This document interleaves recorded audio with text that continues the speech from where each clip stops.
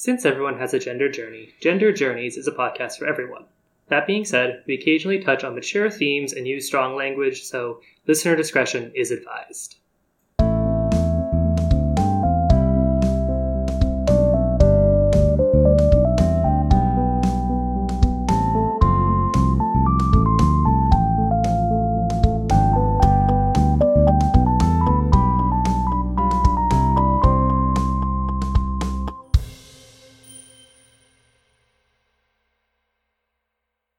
Hello, everyone, and welcome back to Gender Journeys, the podcast where we talk about just what the heck gender actually is in context. As always, I am one of your hosts, Josie, and I'm joined by your other host, my lovely partner, Elle. Hello, hello. So, what are we talking about on the podcast this week? Oh, it's a super duper fun topic that's so joyous and lovely to talk about. Mm-hmm. It's called internalized transphobia. Oh. I love it. That sounds... It's a blast! It sounds challenging. Like, so much fun. Mm-hmm. And while we're talking about it, I bet we're going to touch on internalized homophobia, internalized racism, internalized capitalism. Let's just run down it, you know? Yeah. There's a lot of internalized isms and obias and such things. Obias? that really do just, They do feel better, though, if you call them internalized obias. That's true. Internalized phobias sounds... Scary. That's what I was going to say. I thought it was a little too on the nose. So, what is internalized transphobia? Yeah, so I think I'll back up a little bit before that question to give some baseline, because I think that people, especially trans people, very reasonably, when you say that they have internalized transphobia, they say, "What the fuck are you talking about?" And then they get really mad. Mm-hmm. Which is, I mean, it's valid. God forbid you say that they have internalized racism. If they're white, then they get really mad too. But when I say that people have internalized whatever, obias, I'm not saying that they are bad people. First off, let's get that out the way, right? And having internalized transphobia does not make you a bad person. Yeah, just divest yourself of that whole good-bad dichotomy at the start of this episode. Mm-hmm. Good-bad binary. I don't know why I always want to call it dichotomy. I don't know either. Anyway, definitely divest yourself of the good-bad binary. There are not good people and then transphobic people. Now, transphobic people are not good people, obviously. Like, people who are actively bigoted are not good people. Mm-hmm. No, let me not say that. People who are actively bigoted are causing a lot of harm, and I'm not saying that anybody who has internalized transphobia is actively bigoted. You can have internalized transphobia and be very kind to people. You can have internalized transphobia and not hate trans people. You can have internalized transphobia and be trans. Right. Similarly with racism.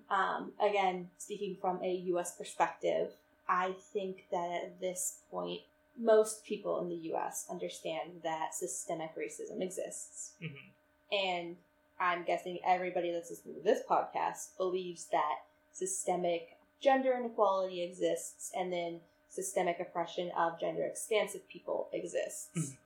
So, if you spend your whole life in a society that puts down non-white people, puts down women, puts down non-cis people, you're also part of that society, and that is where you get that internalized transphobia. Yeah. You can't exist in that society and hear all of that characterization and see the way people treat oppressed groups without internalizing some of it. You have to. It's called socialization. You are socialized into thinking this way from the time before you can remember. Right. And this doesn't mean that, you see a trans person and you're like, ugh, or that you're committing hate crimes. That is a different thing. Right. But this often, the way that I often see it come out, especially with people who are just coming to terms with their gender identity, is saying parts of what they're doing to explore their gender is quote unquote weird, or saying that they just want to be normal. Mm-hmm. Yeah. A lot of the stuff that kind of boils down to internalized isms and obias. A lot of that comes down to this assumption that there is a base human normal, and what the word normal means in that context usually means straight cis white male, able-bodied, neurotypical, straight, cis, white male. And anything that deviates from that becomes abnormal or weird. Right. Yes. And so I think that there is also strength to be taken in identifying as abnormal. I think that some people love and live that life, and that's beautiful too. I'm not saying that that is in any way bad, but there are so many like small things that are parts of these internalized transphobia and other phobias, such as I think sometimes people are afraid to take certain transitional steps because they're like, oh, like I'm trans, but I'm not like that. I'm not that trans. Or scared to be vocal about their gender. Or one big thing too is binary or otherwise more quote-unquote acceptable trans identities not necessarily acknowledging the validity of non-binary identities because they're more normal, quote-unquote. Right. Yeah. Yes. Or also, what about all the hate that trans folk get if they don't want to adhere to all of the exact doctrination of their gender? Yeah. Like, what about how disdainful we are of, for instance, trans women who still want to exhibit certain masculine traits, or trans men who still want to exhibit certain feminine traits. Or like, why would you even be trans if you don't want to pass? It's like, what? Like, or you don't want to be normal. Like beards, for example. I think we've talked about on this podcast previously that I have discovered recently that my beard doesn't actually give me a lot of internal dysphoria, but it gives me a lot of dysphoria on the idea of other people seeing my beard. And like, the world doesn't really want women to have beards. And you're saying that now, but for a long time you just took it to be that you also hated your beard because that it was internalized transphobia. That's a great example. It's a really good example. It's a really good. Look at you go. Yeah, and so I think that's something I can speak from my experience now too. Is I often like downplay my gender identity to be just like an extra spicy woman. Like I'm a woman plus. Like I have like. I'm a woman and I identify as other things because I identify as gender fluid. So womanhood is still part of my gender identity. But as I continued to explore that, something that just very recently occurred to me in all of the political stuff that's going on right now as we're waiting for actual statistics on who voted for who and like where does it all break down and like who elected Biden and like, whatever. As I was starting to read that, we only have the exit polls right now, so it's not official. Don't get too excited. But as I was starting to read that, something that I realized was when I read things like that, I still identify as a woman because like the fuck else am I going to identify as? There's no category. Even though our very first ever elected non-binary official was elected in this cycle too. Yeah. So you think they got the fucking woman's vote? No, they probably got the non-binary vote. But like, we're not ready for that conversation on a national level. They may have also gotten the women's vote. I don't know about the polls. Was that Oklahoma? It was Oklahoma or Kentucky. One moment. Oklahoma. Yes. And they use both she and they are also a woman of color, and they are also Muslim. So there are a lot of things. I'm sure they got a lot of different really cool votes that came out for them. Yeah. But like, I was like bowled over by this realization that like part of the reason that I do identify as like a woman plus, at least that's how I describe my gender identity more often than like non-binary, is because like otherwise I would never see myself anywhere. Right. And so I have to maintain this connection to my womanhood because like I would like to at some point occasionally see myself reflected in anything. And so that is another piece of like internalized, it isn't as quite as directly connected to like internalized transphobia, but it is internalized like erasure of gender expansive people. I think a similar example that I have noticed for myself is for myself and for a lot of specifically trans women. I haven't known that many trans men, so maybe this is true for trans men as well. But this idea of like people wanting desperately to divest themselves of the label trans and be just a woman. And there's been a push especially in some more online communities, to start normalizing the use of the word trans as an adjective, similar to like blonde, so that that's just another type of woman with our own set of experiences as women. But I do know a lot of trans people, especially binary trans people, who this seems like a viable option for them, who just want to be seen as a quote unquote normal person. Right. And like, and yeah, I've gotten into some hot water on the internet by offending somebody who was binary trans. And honest to God, y'all, I don't even remember this person's gender. I don't remember very much about this. It sent me into a spiral, though, because I was like, oh my God, am I transphobic? Because I made a statement that this person was gender nonconforming. And they got really mad at me. That's what they did. They got real mad at me because they were like, I'm not, like, I'm just, I don't identify as trans. I'm just I'm a gender conforming, whatever their gender was. Again, this is like a 3 or 4 messages back and forth. This wasn't like a whole thing. I don't know this person.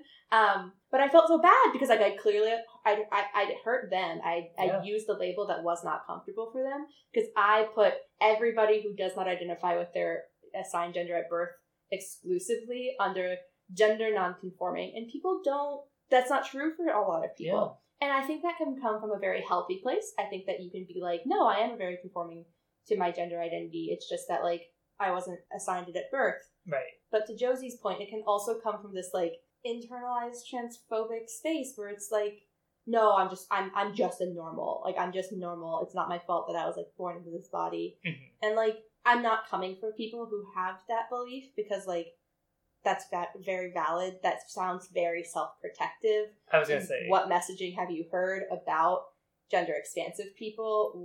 Or the treatment of gender expansive people, right? And like, yeah, especially in certain parts of the world, especially around certain people. Who knows who these people's family is? Like, it could be. It's very self-protective, and like also. The more transphobia that you're exposed to, the more you get internalized. So, like, this makes sense. Like, if your family is incredibly transphobic, that might be a path that's more, that you're forced more down to that path because, like, it's hard to conceptualize of being a trans woman and still growing a beard. That might just be something that, like, given your experiences, is radical to you. Yeah. Or, I mean, another example, the idea that trans women have to be straight, or alternatively, that trans women have to start off as gay men. Start off, quote unquote. Right. But like the idea that trans women who are attracted to women are somehow BS. Yeah, and on that note, I also think that there's a lot of internalized, this beautiful intersection of homophobia and transphobia wrapped up in people that I've talked to over the years, honestly, at this point, have been very afraid that like if they explore their gender identity, nobody will ever be attracted to them again. Mm-hmm. And I'm like, they'll say these things to me, a gender expansive person. I'm like, first off, are you saying nobody could ever be attracted to me? I'm concerned. Second off, like, I'm concerned because a lot of people are. I don't know if you know this. I'm concerned about your knowledge. Also, like, I'm concerned that you might not realize what you're saying to me is offensive. That's how internalized transphobia always comes across to me when people say, I don't identify as trans, but when I say internalized transphobia, I'm also just speaking of, like, internalized anti-non-cis people. Yeah. Attitudes. And when people say these things to me, I'm like, they clearly don't realize that what they're saying is rude. Like, the number of times that I've had a cis person talking to me about these sorts of things refer to themselves or other cis people as normal, and I'm like, you're such a kind person, friend. Why would you say that? That's mean. It's just rude. That's mean. Like, and then when people are first coming out, they say the same things, and I'm like, that's mean to yourself. Like, that's now for people who are considering their gender identity. It's not that I'm like offended for myself. Like, look, like, I'm good. I'm good. I know people are attracted to me. I know I'm normal, but also abnormal in all the best ways. Like, I'm not worried about myself. But when people are first exploring their gender identity and they say things like that, I'm like, you might not realize it, but part of your brain knows that you're talking about yourself when you say that. Yeah. You know, that you still think you are abnormal, or you still think if you make this quote-unquote decision to be gender expansive, that you are somehow unlovable, or you are somehow weird, or perverted, or, you know, all sorts of negative things. Yeah. And that is, like, that's just, you are just re-saying what the world says about trans people. That's what I mean by internalized transphobia. Yeah. And another way that aspect of internalized transphobia can come through, I think, is a lot in gatekeeping. Because then you may not be necessarily attacking as not normal your own identity, but you are positioning your identity against a supposed less normal one. So then you get into those situations where you're like, yeah, I'm a trans girl, but at least I'm not insert perfectly... I gotta be real careful in this conversation because I have some spicy opinions. But, like, I think that is itself a form of internalized... I mean, that kind of goes a little deeper into internalized non-binary phobia. Misogyny. Mm-hmm. I think that a lot of internalized transphobia is very specific to internalized phobia of gender nonconforming people, but like really what that itself is the intersection of homophobia and misogyny. Like, yeah. And like, you know, just general gender norms as well, but gender norms are propped up by misogyny. Yeah. So, yeah, because that's what it is like, at least speaking from not my perspective, so, you know, yeah, take it with a grain of salt, but like something that I see on the internet is like, at least I, a binary trans person, am still following gender rules, unlike whatever that is. Or similarly, another example that I see on the internet, on my corners, is on Tumblr, there still exists Mogai cringe culture, which is where you find people with hyper-specific gender identities and make fun of them, and then you're like, see, this is the kind of people that make the trans community look silly. I'm a real trans person who has a real identity with a Wikipedia page. And it's like... As if Gender Wiki doesn't have every single gender listed. Seriously. And like, I think we talked a couple of episodes ago about like Maverick and how like sometimes if you're exploring your gender identity, you might need to like explain your gender more than you necessarily want to, and it might be something that somebody has to get to know about you. Mm-hmm. And something I've found for people in that situation is you might have layers to your gender. I have layers to my gender. If different people ask me what my gender identity is, I will give different answers. Right. They're the same answer. It's just like, do you want the one-word answer, or would you like the 3-sentence answer? Right. And if you have internalized all of this hateful rhetoric about gender nonconforming people... Special snowflakes. And you just want to be able to say, no, I'm normal, here's a quick description, that could be why you also think that other people are, quote-unquote, not normal, and then you point to these people who maybe have to explain their gender a little bit more thoroughly, or whose gender falls outside of quick and easy explanations. Right.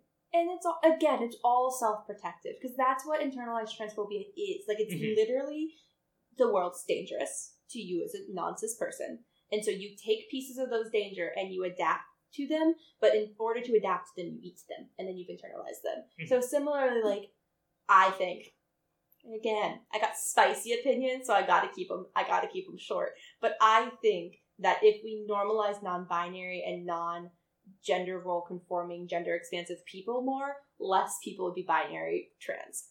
Just a hot take. Like, I think that at least less people would be like this picture perfect checklist version of binary trans. Right. There'd be more people like Josie, who's still binary trans, right? But enjoys her beard, you know? Yeah. Or her dick. I think there'd be... Bring it right back to the first episode. Like, I think there'd be more people who would feel comfortable doing things like that. Right. And it is not bad to not feel comfortable doing those things. It is not bad to have internalized transphobia. It is just... it is a protective measure. It is, like Josie's example of the beard, I think it was perfect. Josie lives in a world where women with beards are not okay. They are not allowed. Capital N, capital A. Yeah. Not allowed. So, Josie being like, okay, I'm a woman, so I have to shave off my beard, and I have to be ashamed of it, and I have to make sure that as much as it is possible, people don't know that I have that. And that was protective. It's internalized transphobia. You took what people say about trans people as being bad and wrong, and you ate it in order to protect yourself. Yeah. And it's not bad. Yeah. It is a self-protective behavior. Yeah. I think that whenever you talk about internalized things like this, it can come across as a condemnation of people who feel this way. Right. And that's what I'm trying to avoid. I will divest it slightly from internalized racism, which we tied into it at the beginning as very similar. Because internalized racism is it is still self-protective, but in a much less wholesome way, because it's self-protective of the power structures that we really enjoy, which put us at the top. And by us, I mean white people, because Josie and I are both white. Yes. So at this point, I just want to make clear that we're no longer talking about internalized transphobia and internalized racism. Internalized racism kind of splits off at some point. Yeah. We are exclusively talking about internalized, like, transphobia, homophobia, and gender roles right now.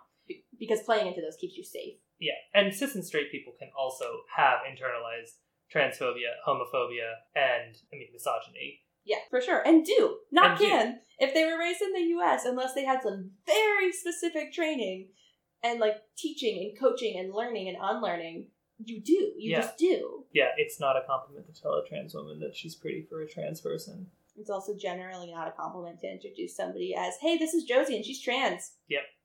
But these are things that you might not know because you've internalized the... Trans people are different and weird and worthy of excessive pointing out. Yeah. And so, like, that doesn't make you necessarily that doesn't make you a bad person. It doesn't put you in this, like, irredeemable camp. As long as you're willing to, be aware of it. Because you don't even necessarily have to change it either. Because, again, I think it inherently changes a bit when you become aware of it, because then it becomes less internalized transphobia and more proactively protecting yourself. So I think that when the pandemic ends, if you go back to work, you will go back to shaving your beard as a regular thing. Yes. Yeah. Right. But it will no longer be because you think your beard is bad. It'll be because you know that this is something you have to do to be safe, and that sucks. Yeah. And, like, it seems small, but knowing that it's not you that is at fault, but society, is the difference between internalized transphobia and keeping one safe. Yeah. They do the same thing. They keep you safe. But, like, who do you think is at fault for not being safe? Mm-hmm. I think that's really it. Like, I think that it's, who do you think is at fault for the way that people treat trans people? Do you feel like if you could just get that top surgery, get that whatever the fuck laser treatment for your face, get that pass, full stop, do you think that if you could do those things, you would be safe? Because maybe you should flip that on its head and be like, if people could just not be dumb fucks, I would be safe. Yeah. Are you blaming gender expansive individuals for not being safe because they're doing something wrong? Right. Or, and not, like, directly. It's not like you're thinking in your head, like, wow, I'm causing this. Mm-hmm. But, like, still, are you making decisions around feeling like you are causing your own unsafety? I mean, I think a similar one that I think a lot of people at some point in their lives probably experienced is that feeling of, I don't want those queer people to be doing that out in the open. Yes. And that's, like, a really common one that I think a lot of people feel at some point in their life because they've internalized the homophobia or the transphobia, and they don't want to quote-unquote see it, and those people shouldn't be flaunting it, and, like, it comes from that idea of, like, if they weren't doing that, then all of this oppression and violence wouldn't be dealt to them. Right, in a way that can feel in the day-to-day is, like, I should keep this private. I should keep my struggles with this quiet. I shouldn't talk about it at work. I shouldn't let it show that I am trans. Yeah. And so, like, things like that, like, there's a lot of seemingly either innocent or seemingly self-protective thoughts that, like, if you dig a little bit deeper into them, you can tell that they actually just came from homophobia, transphobia, misogyny, gender roles that we have been exposed to our whole life. And it's worth thinking about. Because it's worth thinking about in what ways you might actually be blaming yourself for things that our society's wrongdoing. Again, even if in order to stay safe, in order to stay happy, in order to stay employed, you have to continue doing them. Mm-hmm. But then at least you can, like, realize that it's not your fault, and then you can start making moves to change things, whether or not that's looking for a different job, joining an organization that's fighting for trans rights, whatever it is. Like, you can start realizing that, like, it's not that you need to conform to this, it's that this, quote unquote, this whole society thing needs to fucking figure its shit out. Right. Yeah, I think that's where we can wrap up that conversation with, you probably have internalized transphobia. I'm so sorry to tell you. It doesn't make you a bad person. And rooting it out and discovering it within yourself can help you realize when it's not you at fault, it's society that's at fault. Yeah. And there's nothing you can do or nothing you need to do to appease society. society needs to sort shit out. Yeah. And if hearing about this internalized transphobia made you realize that maybe you have more than you expected, and now you feel kind of uncomfortable, just think of it. This is a great opportunity to learn now. Mm-hmm. This is a great time to learn more about yourself and the world around you and to grow. And if you feel like you do have internalized transphobia, wow, am I going to do that homework for a second episode in a row? Maybe. If you do feel like you have internalized transphobia, but you're not quite sure where or what it is, you're like, oh wait, a couple of those examples will hit home for me, but I can't figure out any others. Something that I suggest doing, if you want to dig a little deeper into this, is write out or talk out or just think about, whatever works for you, the messages that you've received about trans people throughout your life. Not just once you found more inclusive spaces like this, but like throughout your life. What messages have you received about trans people? And then once you've thought about that, you can think about in what ways you might have internalized those messages. Yeah. If rooting out internalized isms and phobias and whatnot is a whole journey to itself, but that's a good place to start, is like, what did I hear? What did I learn? And how might I have heard those differently because of my own identities? Yeah, so I think that's going to be a great place for us to wrap up this week's episode of Gender Journeys, the podcast where we talk about just what the heck gender actually is in context. As always, I am one of your hosts, Josie, and I'm joined by your other host, my lovely partner, Elle. Bye, Elle. And until next time, just keep thinking about it. Yay!